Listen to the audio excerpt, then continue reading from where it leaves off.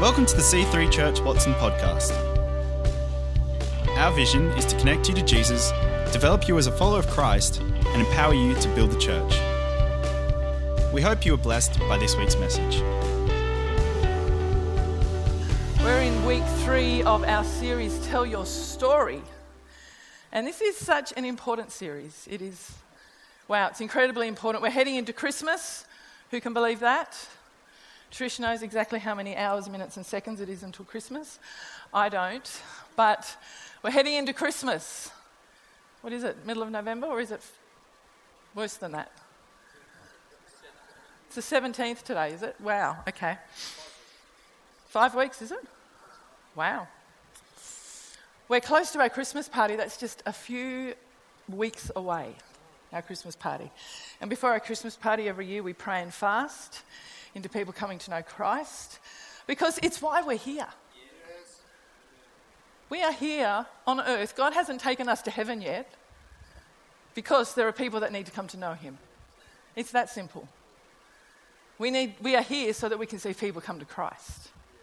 And after Jesus died and rose again, he showed himself to his disciples and he gave them what we in church call the Great Commission. But it could be said that for a lot of Christians, the Great Commission has become the Great Omission because it feels too hard or it doesn't come naturally. So we just leave it up to those outgoing, extrovert, bold types to do it. That way we won't get embarrassed and we won't feel like we're failing. But Matthew 28 says this: Jesus came and told his disciples, I have been given all authority in heaven and on earth. Therefore, go and make disciples of all the nations, baptizing them in the name of the Father, the Son, and the Holy Spirit. Teach these disciples to obey all the commands I have given you, and be sure of this: I am with you always, even to the end of the age. Here, right here, we are hearing Jesus' last words to his followers, which of course are important. And he said this: guys, I've been given all authority in heaven and on earth. Therefore, because of that, guys, look at me, take note. What just happened, my death, my resurrection, it changed everything. It is the game changer. Everything you've seen, it's all hinged.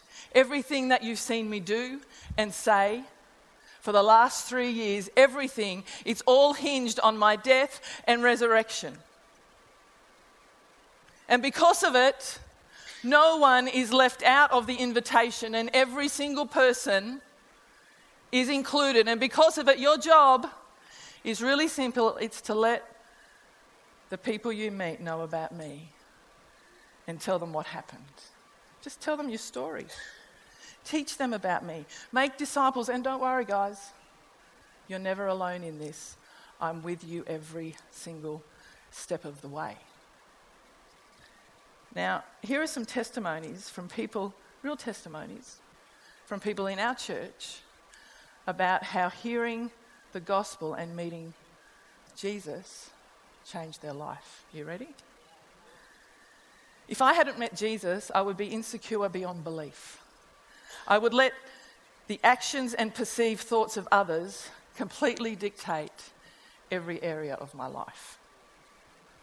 Next one. Without God, I would still be an angry, bitter person, or consumed with my hatred for people who hurt me in the past. Through Christ and his grace, I've been able to forgive people for hurting me. I am free to love people through forgiveness, and because of that, I feel like I can truly live for the first time in my life. How beautiful is that? There's a changed life right there. Here's another one. I could go on and on and on about how God has changed me, but the one thing is love. He's shown me what love is and how to show love for others. Before God, I used to drink, take drugs, and do all sorts of bad things, and I know the reason I'm alive today is because he was watching over me.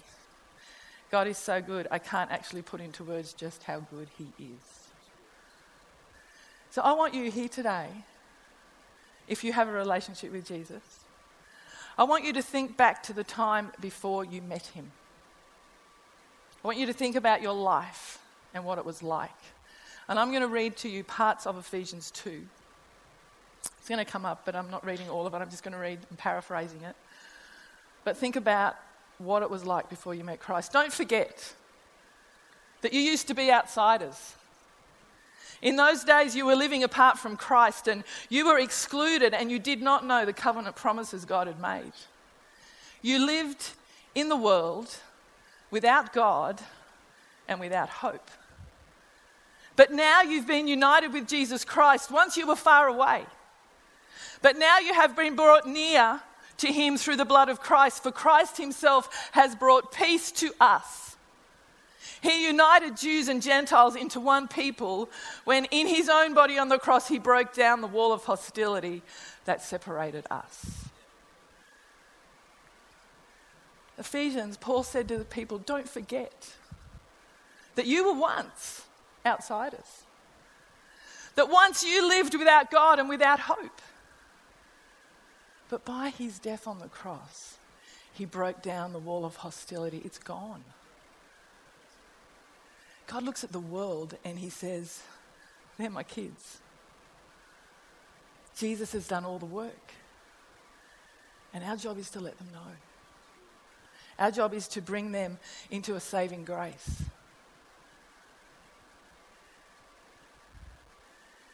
We want to see people pouring into the house of God. Our job is to break down any walls and to build doors into the kingdom. Every day, to break down the walls and build doors. Earlier this year, Paul and I were at a dinner with some business owners in our church. And they were showing their new menu off. And Paul and I got to sit with a reporter and a food blogger. And the reporter knew Paul from Emmaus. She used to do a whole heap of reporting in education before she was doing food and what she does now. And so we spent a night sitting and eating and chatting. And of course they always ask the question, so what do you guys do? And then they go, wow, okay. Now we just were normal as we can be. You might think maybe we're not normal. But anyway, we just chatted and sat and talked and laughed and shared whatever. Now, when the reporter got up, she said, we need to do this again. Thank you so much for that counselling session. And I thought, I didn't know we were counselling. Our job is to break down walls and build doors. Now, we didn't bring her to Christ, but we broke down some walls. Maybe part of how we start to break down the walls is to understand some things about the E word. You know what the E word is? Evangelism. Have you ever wondered why sharing Jesus seems so easy for some people but so difficult for most people? Have you ever wondered that? It's because most people aren't gifted evangelists. Most of us. In fact, the word evangelism can send waves of fear and intimidation through us. Anyone want to be honest this morning? Yeah. I'm putting both hands up. Stats say that only 10% of the people in churches like ours have the gift of evangelism. So that's 10%. That's not many. But guess what? It doesn't let us off the hook. It doesn't let us off the hook in relation to sharing our story. We can't all be evangelists. We don't have to be. But we can all be witnesses.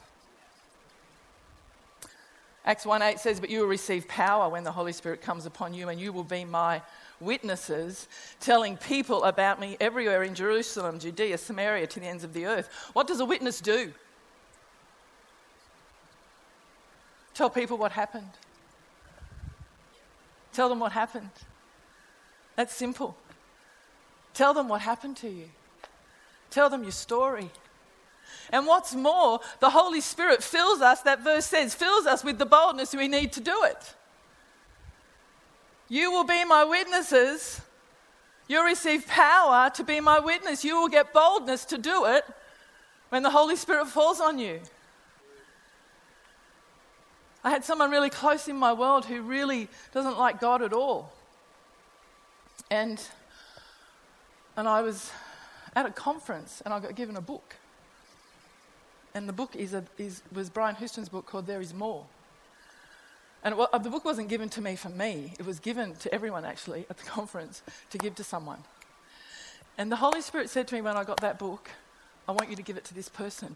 And I said, you've got to be joking, God, there's no way I can do that. They don't like you. They really don't like you. How can I give them that? And so I got together with my D group and I said, ladies, I'm very afraid right now, but God's told me to do this. So can you pray for me, please? Is that real enough for you? I get really afraid to do things like this. And so I did. We had this person over to our house for a meal, and before they left, I said, mate, I know, because their life is really bad. It's really horrible. And I said, I know, and the book is called There Is More. And I said, I know that you are having such a hard time right now. I know that your life really, really is not good. I'd use other words, but I'm preaching. I said, but I want you to know something. There is more for you. And I want to give you this book because I feel like God asked me to do it. And do you know what happened? They started to cry. And God touched them. God gives us the boldness that we need to tell our story. You know, we're talking about evangelism, and there are different types of evangelism mentioned in the Bible. There are people with the gift of evangelism. There's a guy in the Bible called Philip who was an evangelist, and he went to Samaria, and in Acts 8 he won the whole city. That's an evangelist. But then there's Philip. Compare Philip to Timothy, who was a pastor like me. He was not an evangelist, but Paul said, you're not off the hook, buddy. You need to do the work of the evangelist. In 2 Timothy 4:5 it says, but you should keep a clear mind in every situation, Timothy. Don't be afraid of suffering for the Lord. Work at telling others the good news. Work at it. That means we all do it. We work at telling others the good news. Other versions say, doing the work of an evangelist, and fully carry out the ministry God has given you. As we work at telling others the good news, we are fully carrying out the ministry that God has given us, all of us. The truth is that most examples of evangelism we see in the New Testament are ordinary Christians doing the work of an evangelist as they go about their daily lives. Ordinary people working at telling others the good news. Matthew 5:16 says, let your good deeds shine out for all to see, so that everyone will praise your heavenly Father. I read a great quote during the week from Joseph Aldrich, who talks about lifestyle evangelism, and he said this: it's fair to say that the majority of Christians have lost their ability to relate significantly to non-Christians. Frequently, the unsaved are viewed as the enemy rather than victims of the enemy. The new Christian is told they have nothing in common with unsaved associates. Quite frankly, I have a lot in common with them. I have a mortgage, I have car payments, I have kids who misbehave. It is well to remember that Jesus was called the friend of sinners. He was their friend. People who don't know Jesus watch us. They watch the way we act, the way we respond, the way we treat people. And they often make decisions about Jesus based on what they see in our lives.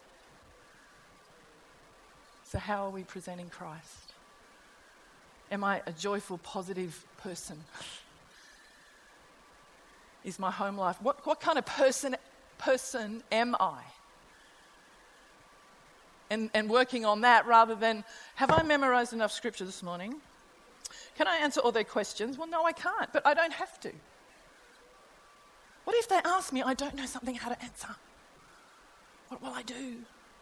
You know, in John 9, the man who was blind from birth, who Jesus healed, And when the religious leaders bailed him up and they wanted to accuse Jesus, and they just kept asking him all these questions, and the guy said to them, I don't know. I can't answer all your questions, but I do know this. I once was blind, and now I see. I'm telling my story. See, I once was fearful. This is me. I once was fearful and insecure and shy and lonely and lost, but now I have hope and peace and joy, and I can look into my future and I can see a great future because I have God. That's my story. The core of evangelism is modeling what I possess, how my life has changed because of Christ, and being a witness and then telling them how I came to possess it. I had a beautiful conversation with a lovely lady in our church sometime this week. She came and saw me, and she does it all the time. She's forever just asking people, can I pray for you? Can I pray for you? Can I pray for you? And she said, Mel, but is that okay? And I said, yes, absolutely it's okay. But I said to her, but just know that God is the Lord of the harvest, not you. All you can do is what you're doing. And if they don't respond, that's not your job. It's not your job. It's God's job. Leave it with him.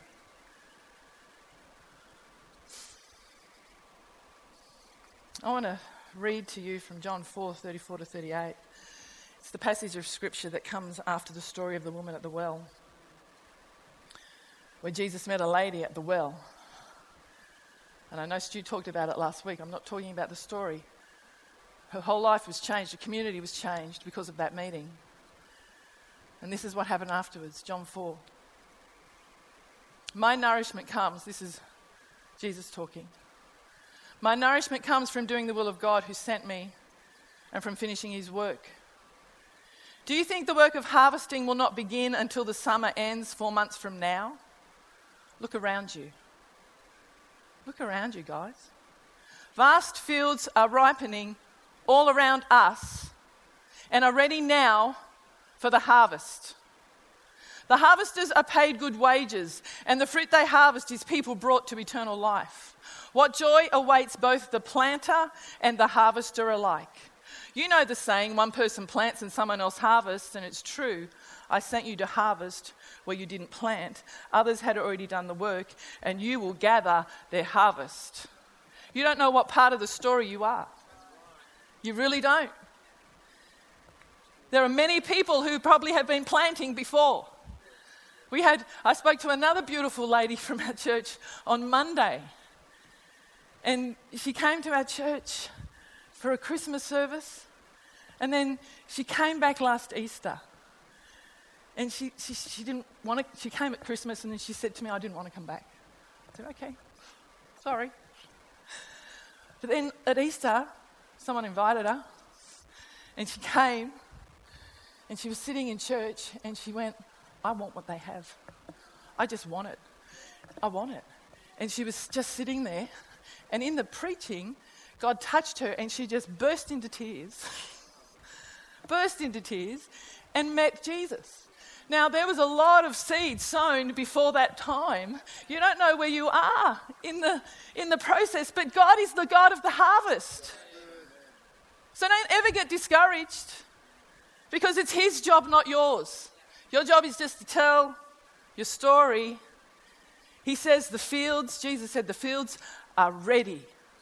That means there are people who are ready to come to Christ. What if that lady was never invited, hey? There are. He didn't say they will be ready in a little while. He said they are now. There are people who are ready now. Not everyone is, but there are people who are ready now. The difference between sometime in the future and now is huge. Sometime in the future means waiting. Here now means activity and involvement, our involvement. And do you know what? The scripture tells us the difference between sometime in the future and now is actually in what we see. He says, open your eyes and see. Look around you. Vast fields are ripening all around us and are ready now for the harvest. I think that's exciting.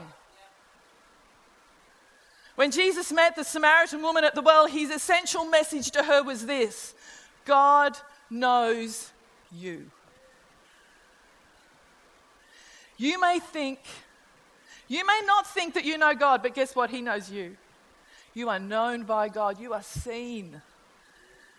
And Jesus looked into her world when she didn't think anyone knew her or cared about her, and he told her all that there was to know, and it changed her life.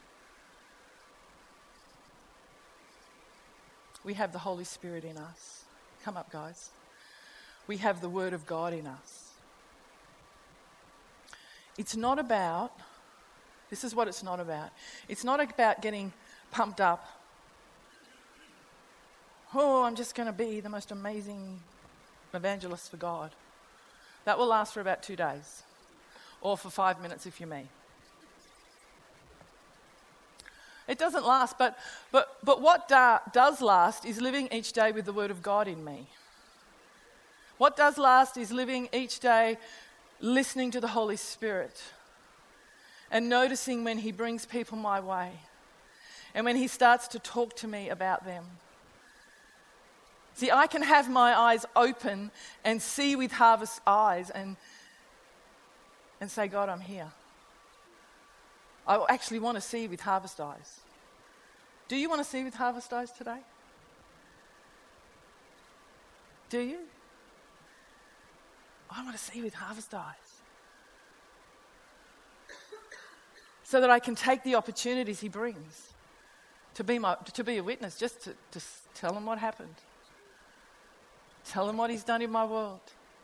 He said, go into all the world. We are wall breakers. We are to go into the world and break down the walls.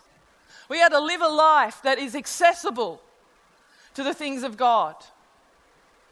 Our job while we're doing that is to change people's perceptions, because they have all sorts of crazy perceptions about God. By how we live, by what we say. You know, a lot of people, when they find out I'm a pastor, say to me, Josh, you don't look like a pastor. And I say, thank you. See that as a compliment. So tomorrow you're going to meet someone and there'll be a wall. Your job is to take a brick out, to reach through and to touch them with God's love. Just grab it. Just reach through and show them God. By what you do, by what you say. Jesus didn't say the harvest is coming. He said the harvest is here. Who is there in your world who is ready? We have a city full of people who need God. Full. And we have the kingdom in us. We have Christ in us. We have the Spirit of God in us. We have the love of God in us. Thanks for listening. To find out more about our church, find us online at c3churchwatson.com.au. We hope to see you in church again this weekend.